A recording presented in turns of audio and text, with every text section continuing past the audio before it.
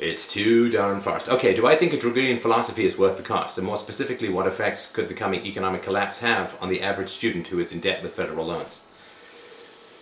The philosophy that I studied was very helpful to me because it's about clear thinking, it's about clear communication, it's about presentation, it's about organization of thought. So it's good. The problem, of course, is that in business, when profitability begins to shrink, when business time frames begin to shrink, then people are looking for you to hit the ground running and to make as much money for them as possible, as quickly as possible.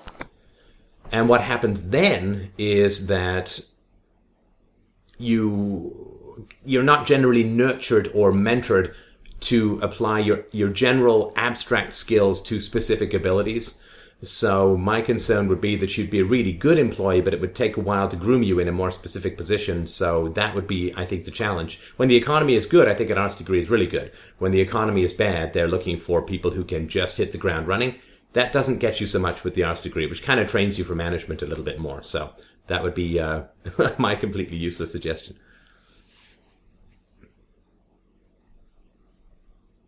Do I believe that an electronic currency is worse than a paper one, which will cause inflation faster than the other?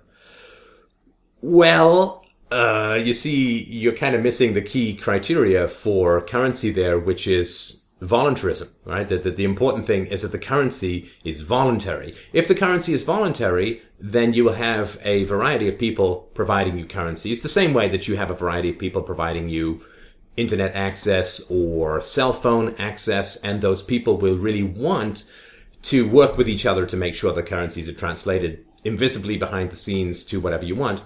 Once you have voluntarism, it really doesn't matter whether it's paper, gold, electronic, or a bag full of badger nipples. It doesn't really matter. What matters is that it's voluntary, and people are striving to provide quality in the provision of currency. Where you have a monopoly, particularly a monopoly of fiat currency, you get general social collapse. Always, always, always. Once you have a voluntary situation, then it doesn't really matter what form the currency takes. The people who provide the currency are going to want to give you two things. The two things they're going to want to give you are, number one, stability in the value of the currency, and number two, which is related, of course, is stability in interest rates. So imagine if you knew that $1 now was going to be worth the same as $1 in 20 years. Imagine, you wouldn't have to have all these crazy defensive strategies for all of your money. You could actually just do something intelligent with your money rather than having to constantly hedge it and fend off the infinite termites of statist depredations and deflation and inflation. So. And stable interest rates. Imagine if you signed a mortgage and they said, well, we don't care if it's a one-year mortgage, fixed rate, variable rate. We know pretty much the mortgage rates are going to be 4% for the next 20 years. Imagine how amazingly efficient resource allocation would be in that kind of situation. So it doesn't matter the form it takes. What matters is whether there's a gun to your head to use it or not.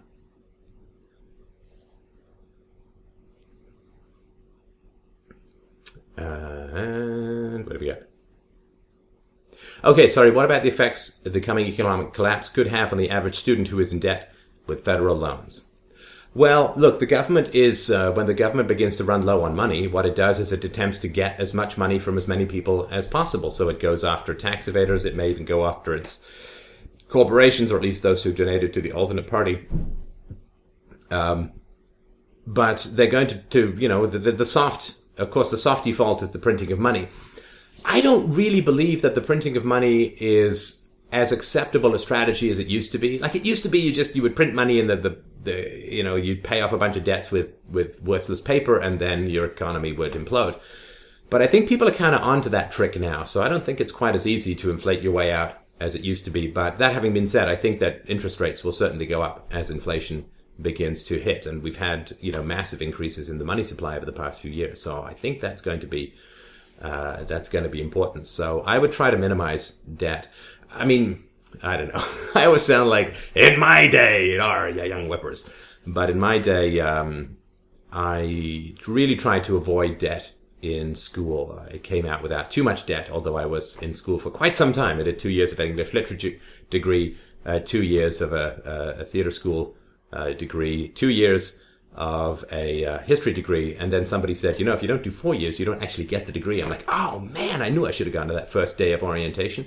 And then I did a year of a master's degree, so I did manage to get out. But I worked jobs during school year. I worked very hard in the summers, and so I did manage to accumulate enough money to not. And of course, I was a gold panner for a year and a half before I started school, which gave me a lot of money in the bank. Ain't a lot to spend when all you can see are trees, caribou, and another tent.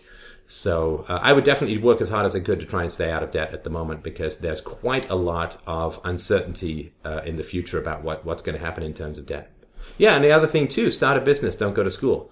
I don't think there are many people who, if handed a resume from Bill Gates, would say, nah, Bill, you didn't even finish your degree. You barely even started. No, it'd be like, whoa, ka-ching, let's get that man in here and give us some mosquito nets. All right, so one question with regards to an anarchist system. I understand the benefits of the system in the long run, but what do you think the transition period would be like from our current system to an anarchist system? Oh, just the easiest questions ever. Best listeners, smartest listeners in the world. Oh, don't forget to check me out. I'm going to be hosting the Peter Schiff Radio Show tomorrow from 10 a.m. to noon at schiffradio.com. Anyway, the transition period, you have to reduce the demand for the state, and you have to reduce people's belief that the state is necessary. And the way that you do that is you create super functional, not just functional, but functional, with a cape and tights.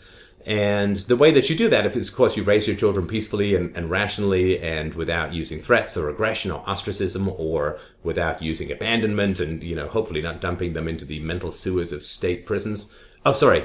To public school. But I repeat myself. So once we create this super smart, super peaceful, super functional generation, then the idea that we need the state, when we have like 95% fewer criminals, we have 95% less drug use, we have 95% less teen pregnancy and promiscuity, and even smoking, and people make smarter health choices, because making these kinds of bad choices is all associated with a bad childhood statistically. Not exclusively, but it's associated with it. And so this is why I'm constantly urging people in the freedom movement, be great parents, promote great parenting. That is going to reduce the number of criminals. It's going to reduce the number of people who wanted to get into politics. But again, I repeat myself. And then it will simply, this is why I say it's a multi-generational change. And then the state will just seem kind of like, well, why do we have this thing again? I'm not scared of any criminals, and I don't know any drug addicts, and I just don't know these people who are so non-functional that they need the state and welfare and Medicare and Medicaid, and they can't conceivably save for their own retirement and so on. We just need to create a super functional group of human beings, and we simply will outgrow the state.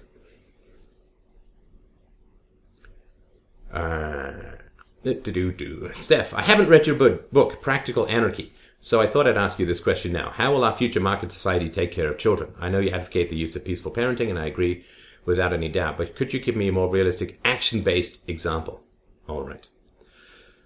Well, there is a chapter in Practical Anarchy on the protection of children. It is the number one priority, I think, of any movement that wants to bring peace and reason to the world, is to work hard for the protection of children. There are a number of ways that this can be achieved, of course, going forward, but in a free society, what will happen is, if you want to put your kids in a school, then the school will will give you it'll be much cheaper to put your kid in a school if you're a great parent. Right? Because your kids will be more self-sufficient and so on. If they even need school. I don't know. Let's just pretend that they will. Maybe they'll be unschooled or self-schooled or whatever. But if you raise your children well, they're much cheaper for you. They're much cheaper for society as a whole. Child abuse costs like $140 billion a year at the most conservative estimate just in the US alone. So who pays for that? Is it the parents who are treating their children badly, who loose these messes on society, where society has to pick up the tab for the rest of their lives? Well, no, the parents don't pay. It's the general taxpayer who pays. Whereas in a free society, if you are doing if you're doing wrong by your kids, you're going to be the one who has to pay, because you will have to pay.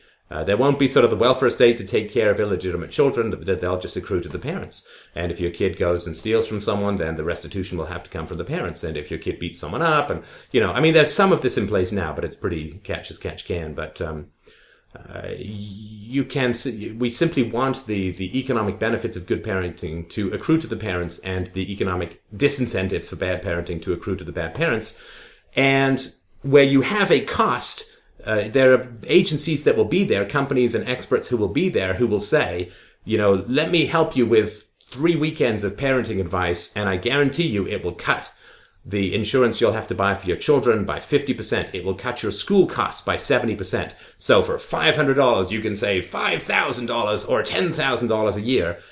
So even parents who aren't motivated by a desire to be the greatest parents out of the goodness of their hearts will have a very strong financial incentive to be better parents. And I think that will be the case. And of course, MRIs and fMRIs can detect the effects of harsh or punitive or destructive parenting on the brains of children as they develop, and we want to intervene really early. And so this stuff is very easy to see. It's just that right now there's not any particular incentive for people to go looking.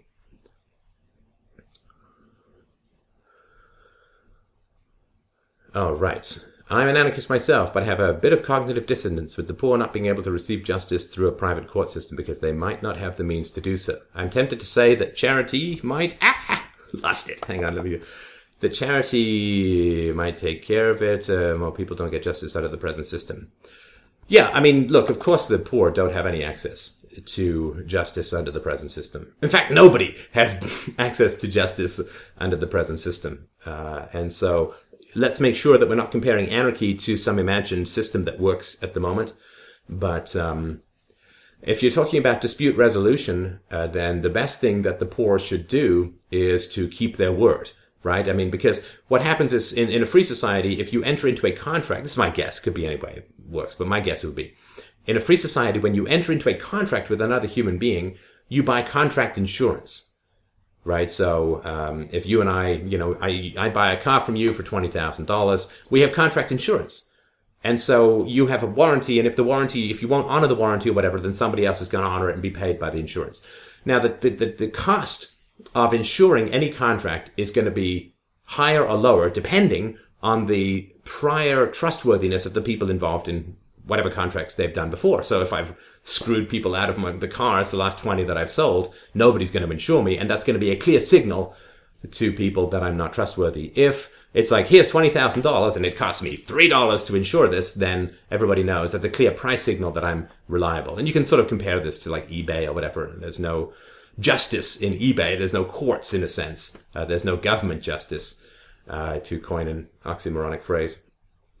But what there is on eBay, of course, is a rating system, and you will get goods hopefully for less without somebody's good rating, if somebody has lower rating, or if they have no rating if they're new. But if somebody has accumulated a good rating over time, then it'll be cheaper to do business with them because they've got more trust. And so the key thing in a free society is not cure but prevention. In a status society, we're so used to just throwing cures, so to speak, rather than working on prevention. So like in California, I read only 4% of the government's healthcare budget is devoted to prevention. The rest of it is devoted to, I believe, drugging children. It's just all cures. And so when you think about the poor and how they're going to get access to justice, the thing to look at is it's much cheaper to prevent than it is to cure. In the state, it's much more profitable to the state to cure than it is to prevent. In a free society, it's much cheaper to prevent than it is to cure. And so the important thing is to prevent the poor from getting in situations where they need arbitration that they would have to pay for out of their own pocket. And there's tons and tons of ways to do that. Lots of signals that can go out. Market signals, price signals about the cost of insuring contracts that can tell people whether they're reliable or not. And that's going to prevent things.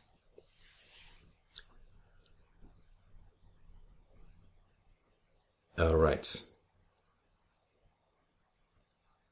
Did I miss a question?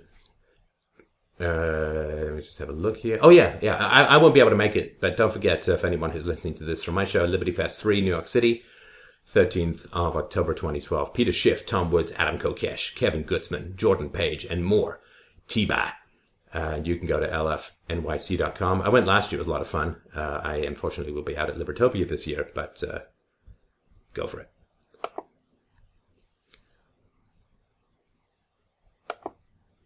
All right. Let me just type in here.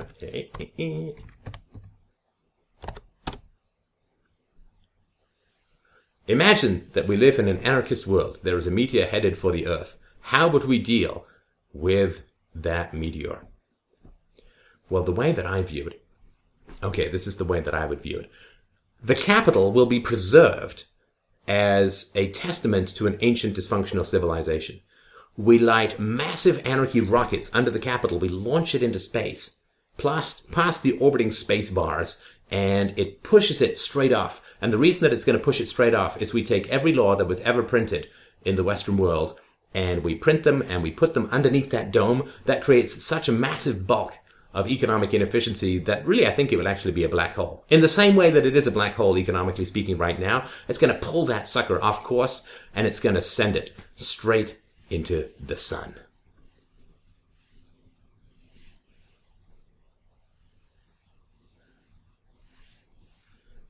Steph, your thoughts on free education sites? I think since I sort of think I have one, then I think they're very good. Let's see. And imagine we live in an anarchist world. Sorry, we did that one. I'm working on a book to be published in print by chance. Well, all my books are available in print. Not even by chance, but by design.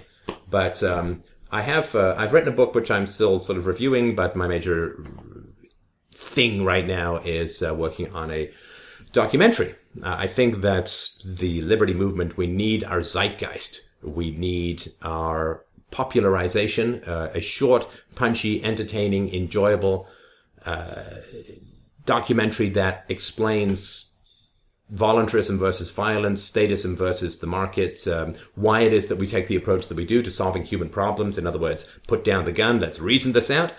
And I have finished draft 7 of the script. We have a project manager. We have celebrity talent on the musical department. We have a production company that is donating time and effort and energy. We have video people. We have animators. We have editors. We have just the whole hog, and a fantastic project manager who's just doing a great job. So if you're interested, just shoot me an email at host@freedomainradio.com if you'd like to help out. But we're aiming to get the first 5 minutes done, and then we're going to throw it up on jumpstart.com or whatever to raise money to finish it. But I'm very, very excited about that. And I think that I want to create something that we can send to someone who knows nothing about anything to do with Austrian economics or voluntarism or libertarianism or anything like that, and just blow their mind wide open. Just like 2 little Roadrunner style TNT of philosophy in each ear, and then woo, the dome opens and the sun comes in. That's the big deal. I hope to get the documentary out by sort of mid to late summer.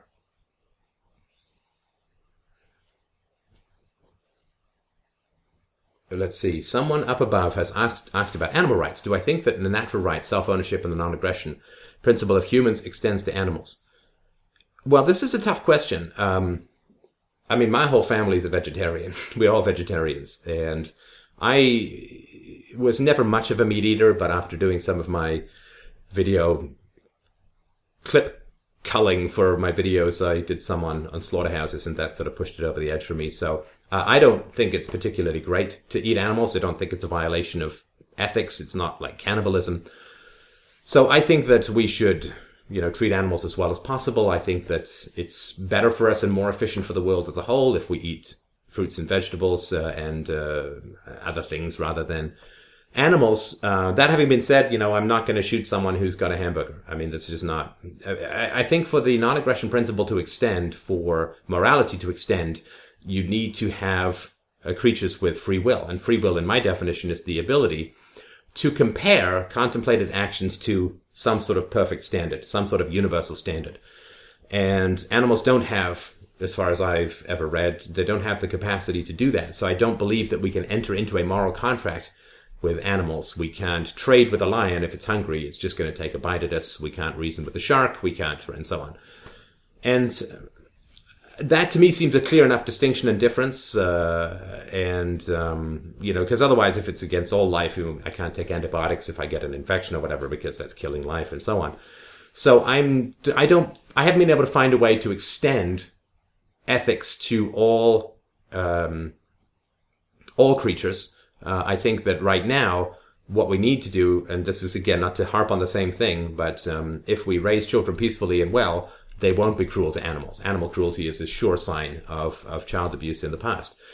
And so we want to raise children as well as possible, and that will lead to a world where animals are respected and protected. And once we have sorted out basic ethics among human beings, once we've eliminated statism and unjust imprisonment and war and child abuse and rape and assault and murder, once we've solved most if not all of those issues, then we can start mulling about the social contract available to a silverback gorilla. But I think that we can't really go the other way. I don't think we can get kindness towards animals until we have kindness towards human beings. And that's going to take a lot of work in the extension of rational ethics.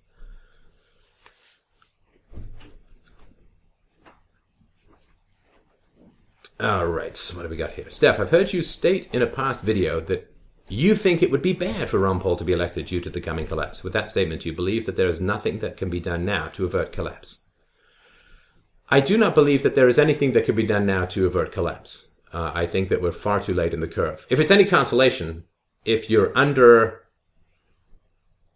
120 years old, I don't think that you are around to help anyway. I don't think there's much you could have done to change things anyway. I think look, if the world had been able to intellectually stop the spread of communism in the 1860s, if the world had been able to fight against public school education in the 19th century, if the world had been able, through those actions, right, because it was the twin, I think, the sort of Scylla and Charybdis of government indoctrination schools and communism, these are the great brain viruses of the 19th century that led directly to World War I. Once you had World War I, I mean, freedom was toast. I mean, before World War I, astounding. You could travel anywhere you wanted. You could work anywhere you wanted. There was no such thing as a passport or a green card or a social security card or a driver's license. The world was free in a way that we really can't conceive of anymore. World War I destroyed most of the wealth that had been generated from the Industrial Revolution. And so after that, and the other thing too is once you get 10 million people killed, it's such a horrifying passage in human affairs that everyone afterwards, they just try and find some way to justify it. Well, 10 million people and the destruction of France and Belgium, I mean, it had to be for something. And so then it's, okay, well, we all died to make the world free for democracy. And then you've got massive interventionist foreign policy, and you have the Thor hammer, ridiculous vengeance, injustice of the Treaty of Versailles.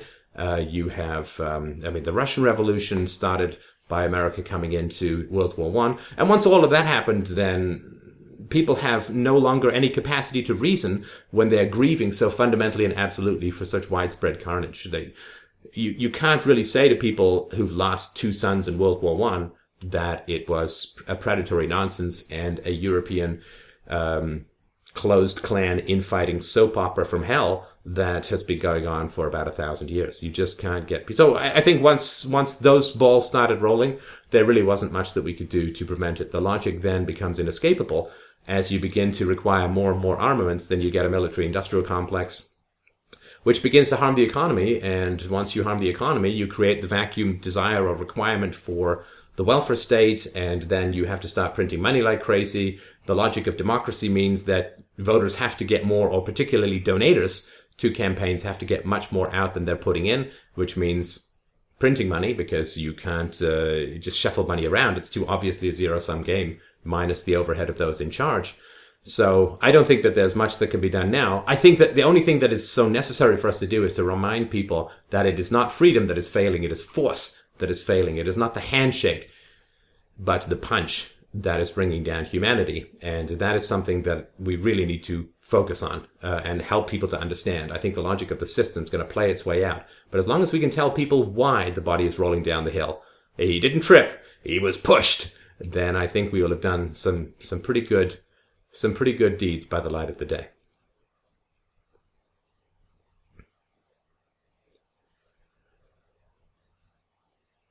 All right, what do we got here?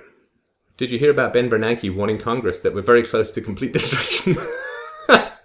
Oh my God. Oh man.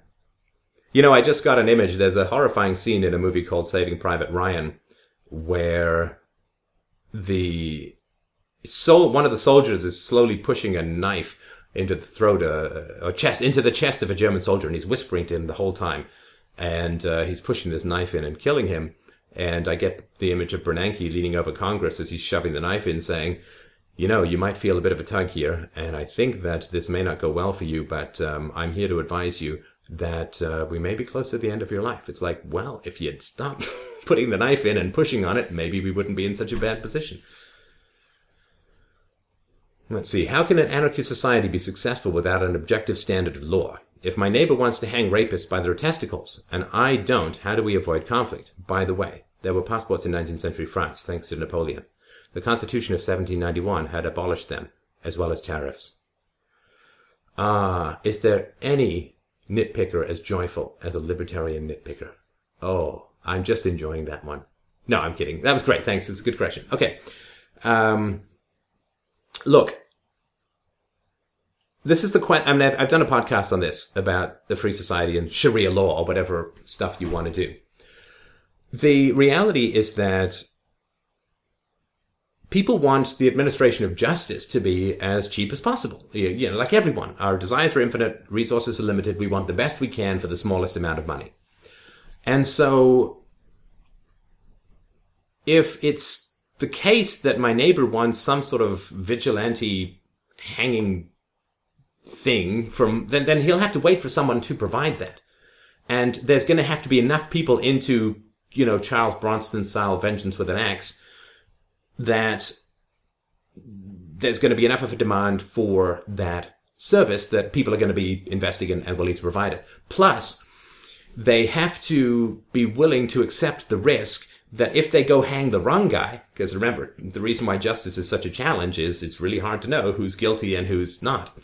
If they hang the wrong guy, then the company is going to get sued, and I will bet you in a free society that shareholders will be able to be sued, and maybe even customers will be able to be sued. Those who enabled the murder of an innocent supposed rapist will be sued. Now, if it's really expensive to sign up for this, if there are not a lot of other people willing to do it, and if you're personally liable for any mistakes that company makes, do you think you might find it in your heart to be a little bit more compassionate to someone who is accused and only accused of rape and it's not proved yet, and find some other thing than, you want it to be reversible, because mistakes always happen in the realm of prosecution and law and imprisonment.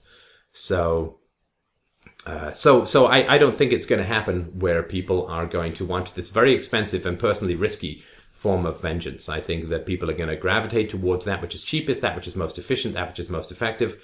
And I think they're going to, historically we've seen this, they're going to focus on, if you do something wrong to someone, then you you're going to face economic ostracism unless you make restitution. And I think the restitution is going to be a variety of things. It could be financial recompense. It could be working in a confined area for a certain amount of time until maybe the rapist is going to go out there and tell people why you shouldn't be a rapist for 2 years at $1 a day. I mean, I don't know. Whoever is going to come up with these things, much more creative and imaginative than I would be. But it's going to have to be something that's cheap. It's going to have to be something that's effective. It's going to have to be something that is not expensive to society as a whole. And whatever you can do to reduce the recurrence of these things, right? Because the state, as I said, profits from these supposed cures, which are actually more diseases being planted. And so in the future, you're going to want to make sure that recidivism is at a minimum, that people recommitting crimes is at a minimum, whereas right now, that's not really the issue. So,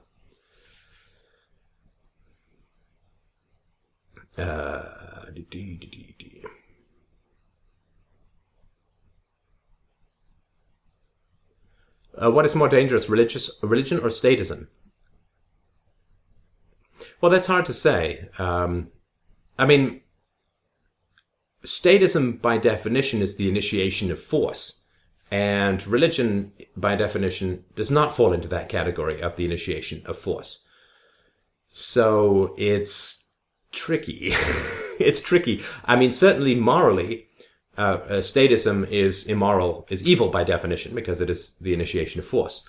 Religion is not evil by definition. So I would say that statism is something like, you can argue against religion through philosophy. You can make the case for a godless sky, but you really can't make a philosophical argument against the state because they kind of got guns and laws and prisons and lots of people in costumes who are willing to drag you away to the very pits of hell. So I think that I have much more tolerance for religion than I do for statism.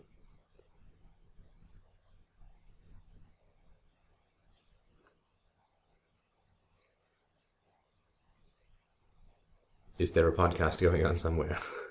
Do you know, it's funny, I don't know when it was a couple of years ago, because I first started doing this podcasting thing 5 or 6 years ago. It was a couple of years ago I sort of realized, just based on the emails, and I also did an analysis of who was listening to me around the world. But I think it was sometime around 2008 that I never shut up. That I was always being played somewhere in the world. The sun never set on the big chatty forehead. So I just wanted to mention that. So yes, there is a podcast going on somewhere, I guarantee it. Come on, feed me with your questions, baby. Feed me, Seymour.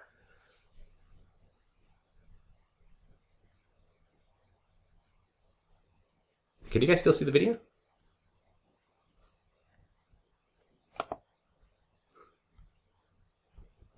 Oh, it is good. Cool.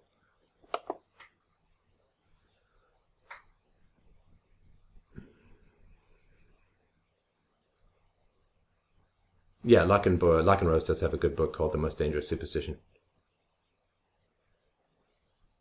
Do. You skipped my question on Woodrow Wilson being the worst president ever. I don't know. I mean, do you really want to measure the moral difference between various mafia heads? They're all evil scumbaggery in a bag full of more evil. And so they're all pretty nasty and horrific. And so which one is more evil? Which one is less evil? I don't know. This knife which stabbed me in the back is 3 millimeters deeper than the other one, so that's bad. Yeah, they're all bad. Does anyone else feel like the world is just slightly less threatened by insanity now that Centaurum has dropped out? Well, don't forget, we still have the Lone Ranger, Mr. Magic Underpants, riding the Mormon crazy horse over the horizon, so I'm not entirely sure that we're out of the woods of crazy just yet. Just because he will look fairly good on a postage stamp someday doesn't mean that he ain't mailing the future of the country to a big bag of crazy called Nutty Town. Discuss your thoughts on unschooling. No! Talk amongst yourselves about that. Just kidding. I don't know. Unschooling is something I'm still trying to wrap my head around. So, maybe I'll do another show with Lorette Lynn about that. She's got a book coming out, by the way, at unpluggedmom.com. So, it's going to be out soon. You might want to check it out. Well, the thing that, oh God, do I really want to be dragged into the bottomless maw of American political discussions, or any political discussions? Look, I feel it is my professional obligation to read up on American politics, and I like having my cereal with The Daily Show. So, what's interesting to me, and it just shows you the degree to which ethics doesn't have anything to do with integrity in the modern world, or maybe at any time in the past, but Romney is a Mormon, and Mormon is considered to be pretty culty by even evangelicals. If the fundamentalist evangelicals are calling you culty, you may be a little culty. And yet, he's getting tons of support, and I don't see a lot of people speaking out against him. That was a little bit a while back. But that's because, obviously he's going to be going up against Obama. And, my prediction is he's going to lose. He's going to lose against Obama because, he's even whiter than Obama is. Which means that they got the same socialist lefty policies. How do you run against Obamacare, having pretty much instituted it in the state of Massachusetts? It's a ridiculous thing. It's like a joke.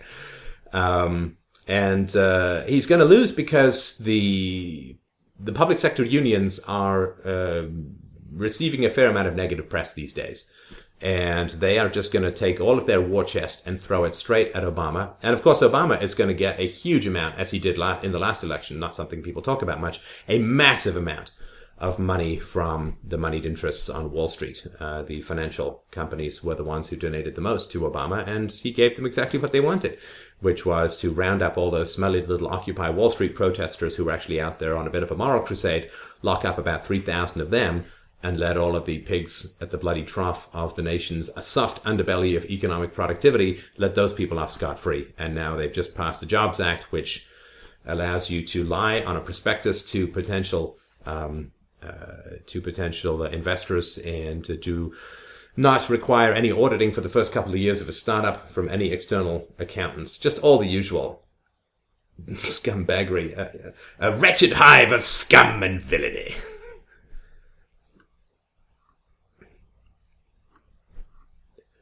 Let's see, you made a point in one of your videos about how national parks have done far more damage than good for the environment, but you left it at that. National parks are one of the few things that I think could be made positive from the state.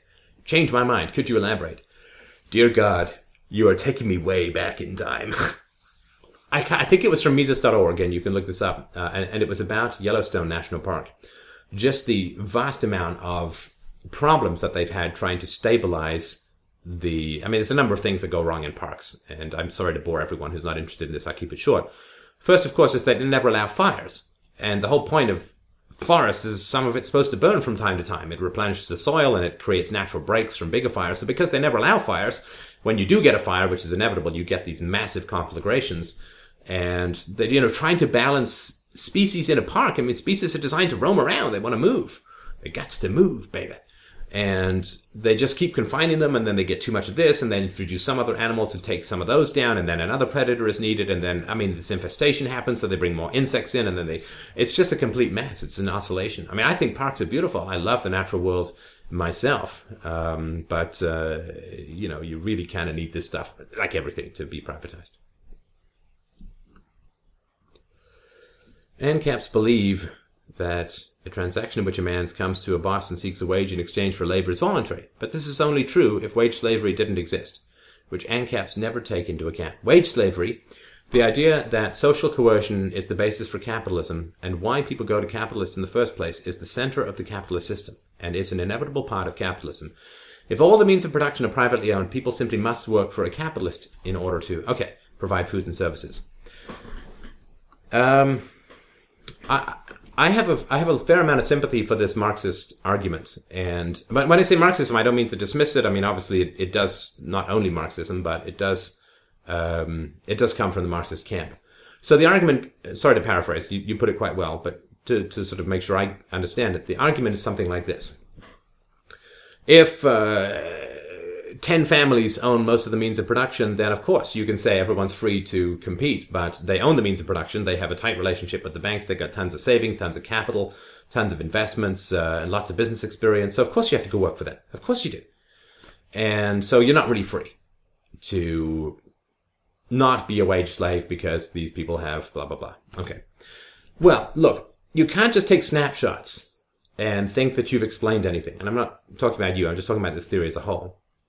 The question is, let's say somebody's 18, and what have they been educated in since they were 5, right? They've had, 15,000 hours of education from 5 to 18. So in a free society, I think that it would be very valuable to teach people how to be entrepreneurs. And that all should be part of the education of the poor. Of course, as John Taylor Gatto and other people have pointed out, the whole point of the government education system was based on the Prussian model, which was to breed pretty dominant, competent workers and soldiers. And that's what it did, and it's been very effective in doing that. Public schools are designed, not consciously and not currently, but this is their origin, they're designed to make you stupid, to make you bored, to make you unambitious, to make you unenergetic, to make you depressed, to make you distracted, to not allow you to compete with the managers that exist within society. Being an entrepreneur is a very exciting thing to do, but it takes a fair amount of emotional strength. My history did not exactly prime me to be an entrepreneur. I didn't come from any history of entrepreneurs, and my childhood was so chaotic that I didn't come out of it with a lot of confidence in that area. But I worked really hard to try and increase my confidence in this area and read as much as I could on business and economics and so on. But if I had been taught, like coming from a stable background and be taught a lot about economics and entrepreneurship and business and all that, I think that I would have given a lot of people a run for their money. People who are at the top, they want talent. They want talent. They don't care if you come from the wrong side of the tracks as long as you can produce the goods. And so I think that there are ways of encouraging greater competition between the classes. And remember, this is very, very important to remember. Just because you are the king of the carriage makers doesn't mean that no one's going to invent the car. Just because you are the king of book printers doesn't mean that no one's going to invent the ebook, right? Do you understand? So it's really, really important to remember that no matter how much investment you have in some business or some venture or some market, some area, some jerk is going to come along who's going to invent some paradigm that's just going to render the value of your 100-year investment kind of pointless. And that's really, really important to understand. So you may think that, you're just all that great at manufacturing, and then some jerk over in China pulls the free market lever and catapults the Chinese economy into massive competition with you, and whoops, everything's turned over. The top 100 companies from 100 years ago, of those, only 3 of them are still in business right now. And that's with all of the advantages that they could get from manipulating the state and selling weapons to the military and all that kind of junk, and getting tariff walls and whatever, blowing up unions that were helping to increase the demands of the workers and so on. So even with all the protection that the state could provide and offer over the last 100 years, you have a 3% survival rate for the top 100 companies. It would be far lower in a free society. In a free society, almost no companies would be around for 20, 30, 40 years, let alone 100. Because it turns over. The creative destruction always turns over.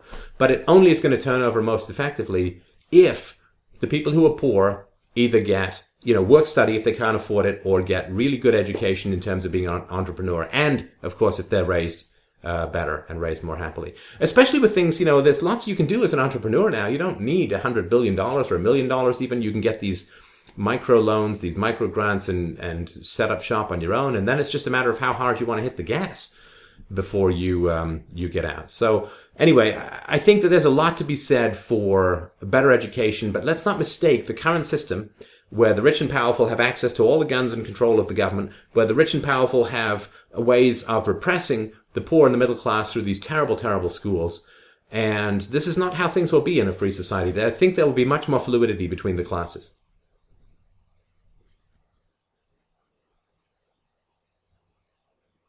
So, guys,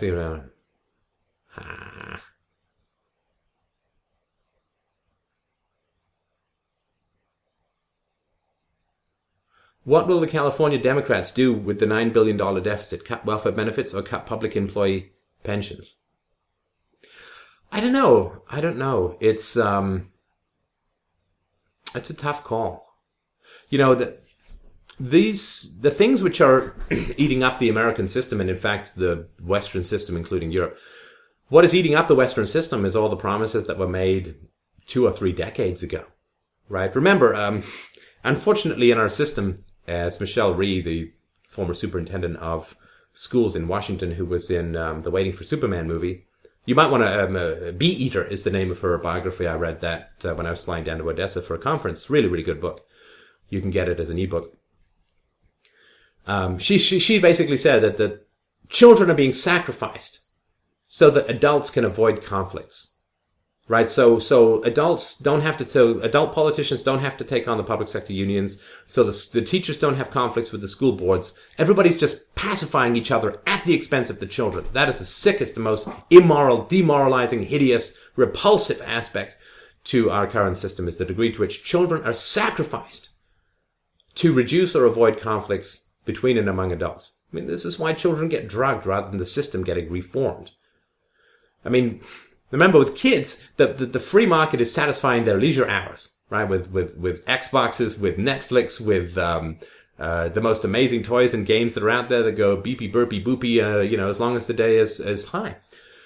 And so their outside of school stimulation is being taken care of by the free market. Their inside of school stimulation or lack of stimulation is still on this 19th century communist model of lining them up like a row of sardines and staring at a squeaky chalkboard with a bored and alienated teacher.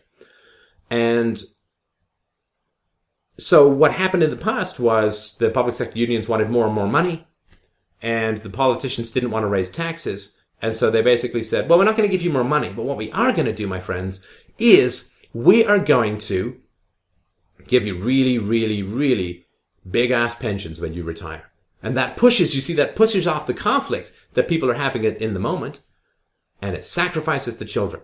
Because these decisions were made 2 or 3 or 4 decades ago, and the children who are going to end up having to pay for it, they weren't even gleams in their granddaddy's eye at the time. And so again, it's just this natural pattern. When you have this central agency of coercion in society, you screw the children for the sake of keeping peace among the adults in the moment. And now the bill is due. And I hope that the young remember how well they were treated when they weren't even born. And that might give them a clue as to how well they should treat their elders who led them to this cliff edge and, frankly, are busy pushing them over. What is my view on euthanasia, suicide, and do you believe that a business could develop just focused on that? Say an individual wanted to die and voluntarily went to this business to essentially relinquish his life. You know, it's interesting. A lot of doctors, I just read an article, I think it was in the New York Times about this. A lot of doctors actually don't take medicine. You know, they get cancer. They're like, well, I got 4 months. I'm not going to take 6 months with chemo. I'm just going to take 4 months without it. And I'm going to go and have fun, spend my money, see my friends, see the world, and then I'm going to check out.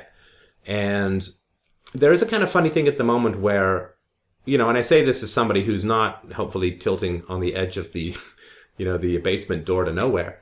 But there is a huge amount of money that's spent at the end of people's lives. And there does seem to be a kind of selfishness to it. Like 90% of the healthcare costs that you'll ever incur occur over the last 6 months of your life. Now, of course, you don't always know that it's the last 6 months, but we spend a lot of money keeping people alive who just aren't going to get better.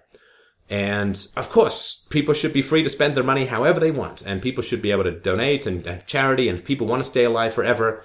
But I'm not sure that I would want to implode my entire family's finances just to stay alive for another couple of months in pain. And so I think that euthanasia is a perfectly valid moral option. Your life is your own. You know, I can buy a car and hit it fender to fender with a ball-peen hammer if I want. It's my car. And I can buy a first edition Charles Dickens and set fire to it. It's kind of dickish, but I can still do it. And so it seems to me it's perfectly valid to say that if you own something, you can choose to destroy it. And since you obviously own your own life, of course you can choose to destroy it. I think that it's not something anyone should do lightly. I think that they should always discuss it with a psychologist or some sort of mental health professional. I think that they should really work it out, talk about it with their families so that there's no sinisterness about it. But this idea that we have to hang on like grim death to a very grim death at a vast amount of expense is hugely problematic. And this is sort of related to, you know, the healthcare costs that, you know, people don't really talk about. This is not a very good segue, but I want to talk about this for 2 seconds anyway, so I hope you'll forgive me. But 70 to 80% of significant healthcare issues are entirely, not even partially, entirely the result of lifestyle choices. Lack of exercise, bad nutrition, no sleep, whatever it is. Overwork, hypertension, stress, whatever it is. They're all preventable. And this is something you don't get a lot of talking from the politicians. You know, how are we going to control healthcare costs? Put down the KFC. You know, put down, you know, I was watching this documentary the other day called Fat, Sick, and Almost Dead. And Nearly Dead, I think it is. It's an Australian filmmaker who was almost 300 pounds who went on a total juice diet. You know, just mashed all the juices up and drank that and lost like a third of his body weight in a couple of months and has, you know, sort of kept it off. And then he met this trucker who was 430 pounds. Like, whoa, that's going to cost you in gas. 430 pounds. And the guy just juiced and all that. Actually, it's quite interesting. I have to look into it some more. But I don't think there's any no American president is going to say, look, we've got ridiculous rates of obesity. And all the resulting issues that come out of that, joint issues, diabetes, hypertension, strokes, heart disease, all that kind of stuff. We can sit there and say, let's pass another law, or we can just start trying to be more intelligent about what we eat, because this stuff is not brain surgery. So anyway, I just sort of wanted to mention that, because it was vaguely related to the health field and I was thinking about it anyway. So let's see. I'm curious to know your thoughts on repealing laws like the National Firearms Act, which bans anything larger than a 50 caliber firearm, as well as silencers, fully automatic weapons, and so on. Well, coming to an anarchist about repealing a specific law is like going to an abolitionist and saying, I know a guy named Joe who's a slave. Should he be freed? And it's like, no, they should all be freed. The same thing is true with laws. I am a full fan of repealing that law. Why? Because it's a law. And unfortunately, the language has been co-opted by the statists. When they say the word law, people think of that as order.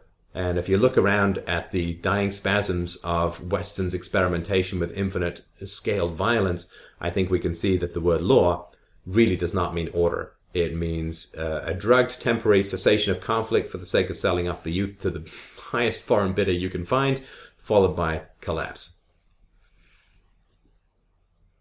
Steph, being a resident of Canada, do you believe that the Canadian healthcare system is good? I have Canadian friends who argue both sides. I'm curious as to your perspective. Well, no, it's not good. It's not morally good, of course, because it's the initiation of force. Look, one thing, Canada's like those Nordic countries. Everybody has this, I don't know, what is it? They have this wet dream that there's some place out there where force somehow works. Like, Danish people are happy. Why? Because they've got Danishes everywhere. Everyone thinks there's some place out there where force really, really works. And the healthcare system is one of those. Look, Canada's per capita debt is only slightly lower than Greece's. Only slightly lower than Greece's. And the only reason that we're not going the way of Greece is that we have Greece in the form of oil and other natural resources. So remember, this is all fun and games until the bill comes due, right? So I think that's important to remember. The Canadian system is unbelievably indebted. If about a third of Canadians can't find a doctor, the wait times are huge and have been, of course, the government made a commitment about 20 years ago to bring down wait times and has infused massive amounts of cash into the system. And it takes a libertarian to know, with inevitability, that wait times have increased as a result of that. So inevitable. But I will say this. If you are in an emergency, if you have some massive catastrophic problem, that's not a bad place to be, right? So a friend of mine, her son, had headaches. She took him to the doctor, and the doctor said, go for a scan. They went for a scan. They found a brain tumor. Bang, he's in that afternoon, and he's getting operated on in 2 days, and he's fine now. So if you do have an emergency, it's not a bad system to be in, but it's completely unsustainable. And it's, the telling thing too is that it seems like every time a Canadian politician gets cancer, the first thing they do is hop a flight to America because they can't get the machines that they need up here. But again, not to beat the point up too much, but healthcare is something that people need to take responsibility for themselves. You got to watch what you eat. You got to exercise. I just dropped like 20, 25 pounds a year ago because I was like, ooh, Daddy's getting a little rotund. The sympathy pregnancy seems to have diminished for my wife, but not for me. So you just got to take care of yourself, and that will eliminate the vast majority, like 3/4 of healthcare issues are just eliminated by that. And yeah, you should have insurance for the catastrophic weird stuff, but you shouldn't have insurance for birth control. You shouldn't have insurance for going to see the doctor. It's like buying car insurance for an oil change. It's predictable. You got to do it. So, yeah, the healthcare system, there's worse things. It's really frustrating for a lot of people the wait times. So you get diagnosed with something, oh, there's a shadow, it might be cancer or whatever. I think it's an average of 2 to 3 months to go to get a referral to a specialist, and it's another 2 to 3 months or 4 months to get treatment. So you'd be 6, 7, 8 months from there's a shadow on the x-ray to actually getting treatment for whatever it is. that's a long time for whatever it is you've got to get worse. And you're helpless. You're helpless. This is the thing. Anybody with any shred of pride would be entirely disgusted by this kind of system because you're helpless. You can't accelerate. You can't say, you know what, I care about this so much, I'm going to sell my house and get an operation. Well, I guess you can fly to some other place and do it, but that scarcely seems fair. So anyway, healthcare is a lot about prevention, and of course, it's about bringing down the cost of things. I mean, if you want to compare the cost of a heart attack in the US, compare that to laser eye surgery, which is largely in the free market. Laser eye surgery, the price has dropped 80 to 90% over the last 10 or 15 years, whereas it's gone quite the other way for everything the government touches.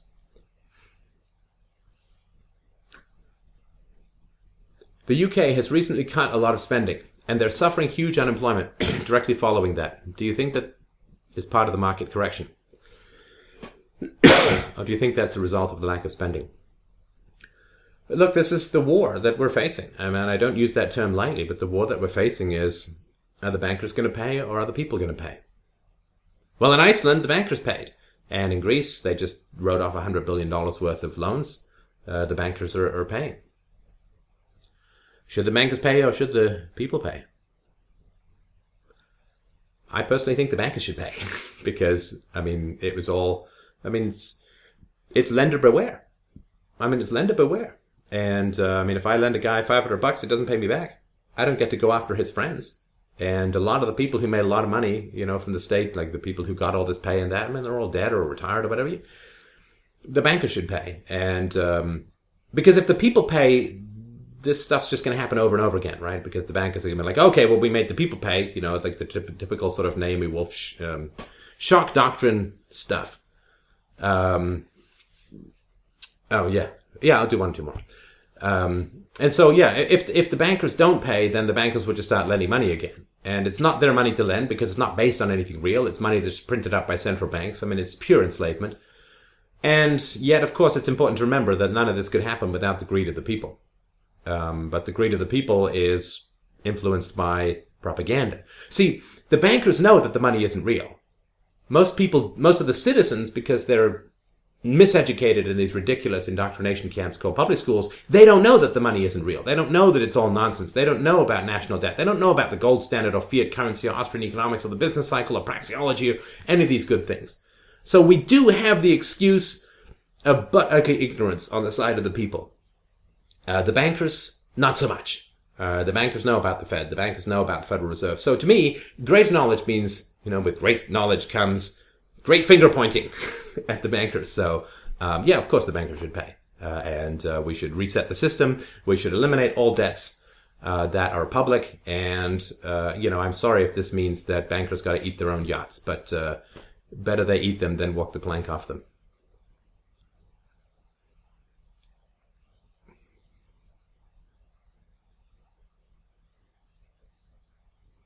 Do I think it's a conflict for libertarian anarcho-capitalists to pursue a law degree?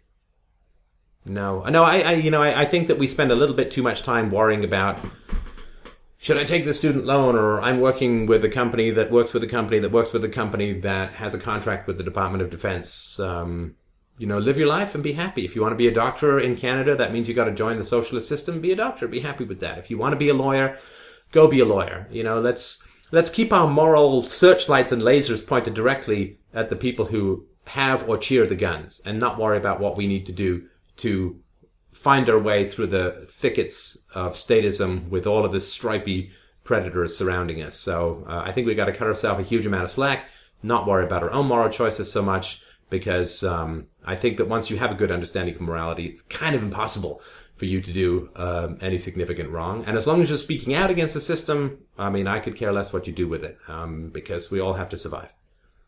And not just survive, but actually have fun, you know, like enjoy ourselves.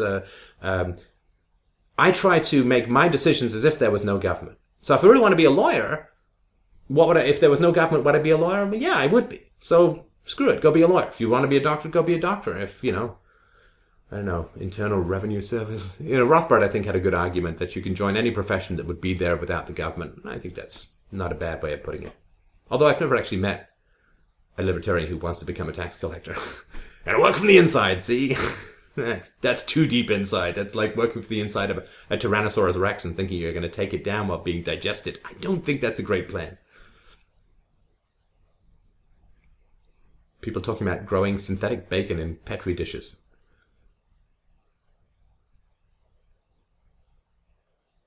That means I probably wasn't very interesting for a bit. Do you think that by voting you are giving your permission to government, or do you agree with Lysander Spooner? Don't you hate pants?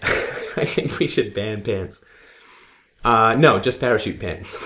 No, I mean, you could go and vote if you want. I don't like to beg. That's all. I mean, call it a male testicular pride thing, but I can't go and beg. Please give me a few little bits more freedom. Let me have a few crumbs from the master's table. What do you think? I can't do it. I can't ask for it. I cannot sink my gorge down and weigh down my soul enough with that supplication. I cannot go on bended knee. I can't do it. I can't bend on my knee and beg these assholes for a few more scraps of freedom. I can't do it. I think that swells the vain power of the sadists at the top, and I can't do it. Can't do it. How do free market economists put a price on polluting the common environment? How much should Japan have to pay for irradiating the waters of the Pacific, or China for polluting the air that travels to other parts of the world? Well, nuclear power, and I've made this argument in a show I did last year, The Truth About Nuclear Power Exposed. It's on YouTube. Nuclear power only exists because the government is willing to limit the liability for the companies. I mean, of course, the liability that is faced by these companies in Japan who relied on the government, of course, to protect them from tsunamis and other evils of nature. If corporations did not have the legal shield called incorporation, which was entirely set up to protect the moneyed classes from the results of their own actions, well, I think that there would be no such thing as nuclear power. And in fact, no nuclear power was not being developed until the government offered to shield people from the consequences, from the liabilities, to put a cap on these sorts of things. Which is the same thing as true of the deep oil drilling in the Gulf. It's only because the government's willing to release people from the consequences of their own actions that these actions are even pursued. The free market was making perfect hay of pollution before the government came along. This is not a new problem. Pollution didn't start with the Industrial Revolution or nuclear power. Pollution has been part of people's issues. Farmers running manure crap off their field, going into another guy's field. This stuff's been around as long as human beings have been around. The traditional remedy is, you damaged my property, you owe me restitution. It's that simple. You're cutting down your tree and it falls on my barn, you owe me a new barn. And in the Industrial Revolution, when the smokestacks were pouring out the crap and it was rolling like that smoke god from Lost, onto the farmers' fields and crapping all over their apples, the farmers took the smokestack corporate owners to court and said, you owe us, you've crapped all over our apples. We can't sell them, so you owe us huge amounts of money. And the government said, I'm getting a lot more taxes from the manufacturers than they are from the farmers, so no, you can pollute, and no, you don't get restitution. The government stepped in and undermined and destroyed the common law that was dealing with the problem, as it always had, of dealt with the problem of pollution. All we have to do is put the guns down, and voluntarism will take care of these issues, as it always has. We're becoming like these old guys in the book 1984, who's like, well, I remember before the revolution there was a wedding and there was a guy with a big hat who was dancing. And, we don't remember anymore how these problems used to be solved in the absence of centralized violence. I can tell you, though, there is no sane human being. It's funny, we always have to make the case for freedom. I had to do a show on this once. Somebody trying to make the case, like an anarchic society, free society, a society without a state, and someone comes along and says, yeah, we've still got a few issues. I see a couple of poor people there. I see a little bit of pollution over there. And, these people don't seem to be very happy. So I've got a great idea. You know what we should do? Yeah, this is going to be beautiful. This is going to work so nicely. Going to get a small group of people. And we're going to give them all the guns in the world. And we're going to disarm everyone else. See? And anyone who disagrees with this small group of people with all the guns in the world and are going to get arrested by guys, let's make their costume blue and give them, funny little hats. The guys with funny little hats and the blue costumes are going to run around with guns to disarm citizens and they're going to sort of kidnap and lock up anyone who kind of disagrees with the people who have all the guns in the world. And that, I think, is going to solve the few remaining problems that we have. And it's not going to cause any new problems. I mean, how could it? What could go wrong with that plan? Well, I think as we've seen over the past 6 to 60,000 years, pretty much everything can go wrong with that plan. And it has. Well, Ian, are we done? Nudity is perfectly natural. I invite you to Canada. Nudity may be perfectly natural, but the only thing that it helps you look more erect in is your nipples. So, I think we're done. I think, Ian, it's up to me. Well, okay, if I can do one more question, if I have another one. Voila. Another question. Yeah, I can do it. Are you wearing pants? Shall I stand up? No, let's not stand up. But you do see me shifting around a lot, right? Oh, I love me some velvet. Do it.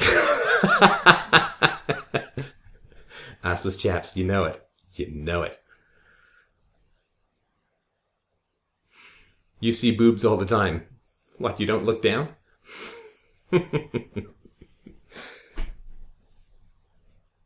How do you address legislation needed to prevent bullying or other supposed emotional problems caused by another? Yeah, that's a great question. I mean, I put a lot of thought into bullying because I'd really like to bully people to get more donations for my show. So I'm really trying to work out the mindset and what's necessary to achieve that goal. But bullying results from incarceration.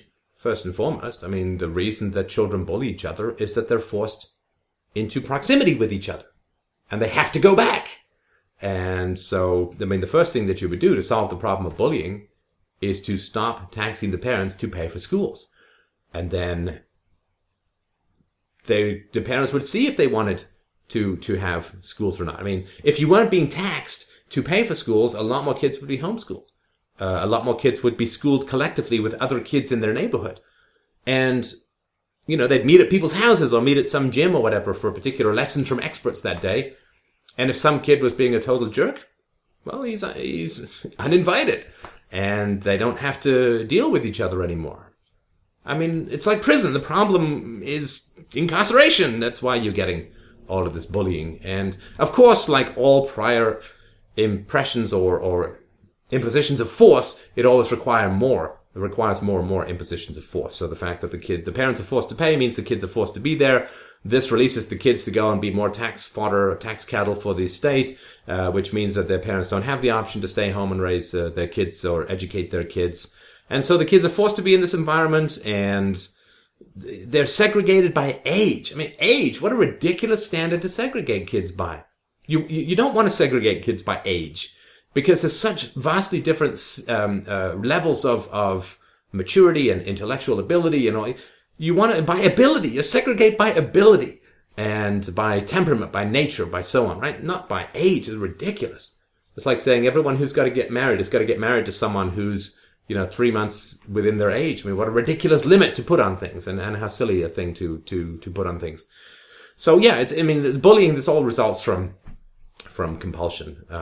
But bullying does have significant emotional damage. I mean, the people can commit suicide. They can get stressed. They get sleepless nights. They can whatever, right? And that needs to be addressed. But, like all the things that happen to people who are underage, the moral responsibility accrues to the parents. If you raised a bully, you got to pay restitution, I think. And so, in a free society, parents would buy bullying insurance. So if my child is ever proven to be a bully, you will pay all of the costs. And then the companies who sell bullying insurance will have ways of reducing bullying, right? The same way that the life insurance companies will charge you less if you're not a smoker. And so they'll find ways to prevent bullying. They'll find ways to minimize it, to turn it around if it starts. They'll see the early warning signs and have ways of intervening. But none of this makes anyone a damn penny. In the modern system, the profit is all made from responding to aggression, responding to sickness, responding to dysfunction. Never about preventing it. To do that, you need a free market.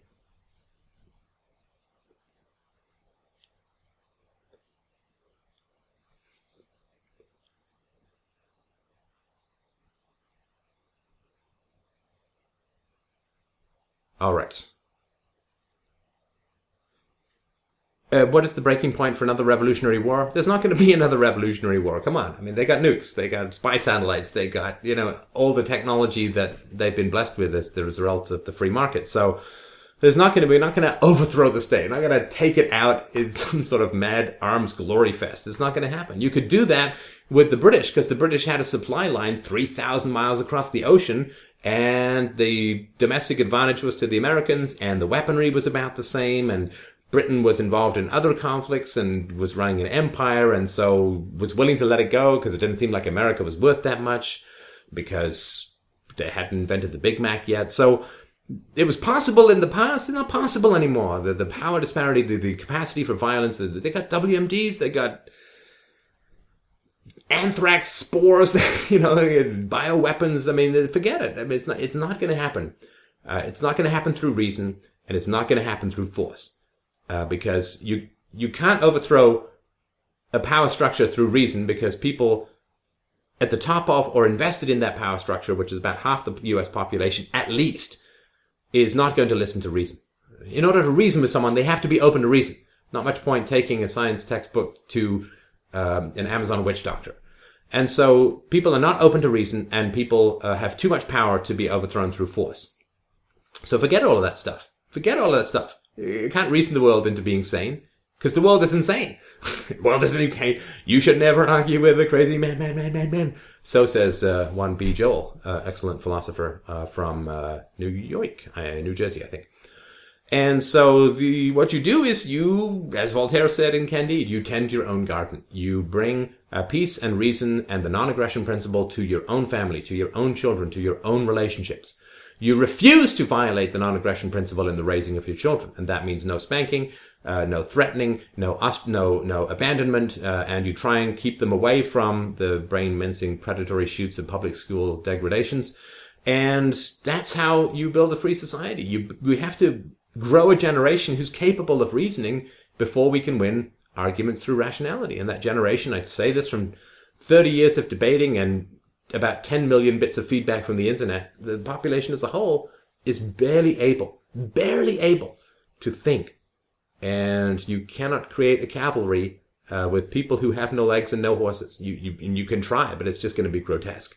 So, we have to focus on the parenting. We have to grow a generation that's capable of reasoning, which means they have to grow in peace and respect and negotiation. And then the arguments from rationality and evidence will win when we have people capable and with the ears and the maturity and the wisdom and the intelligence to hear the lessons that are so clearly spoken by those of us in the know.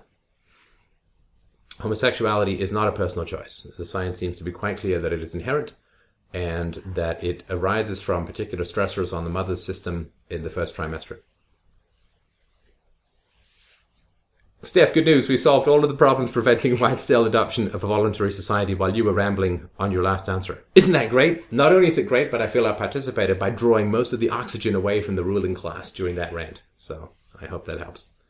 Well, listen, it's getting late. I could talk all night, but I think that Ian has got to get up early for cheerleader practice. I think just watching, not just participating. But so I just thank you so much for the time. It was really enjoyable. As always, thank you so much for just genius, brilliant style questions. I just love me talking to some libertarians and some voluntarists.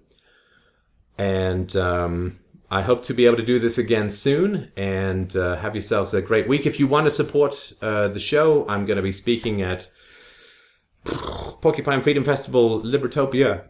I'm going to be speaking in Vancouver at Capitalism and Morality with Rick Rule and Doug Casey. I'm going to be speaking at the Texas Libertarian Convention in June in Dallas. So all of this, if you can help with airfare and if you can help with other costs to do with the show, freedomainradio.com/donate.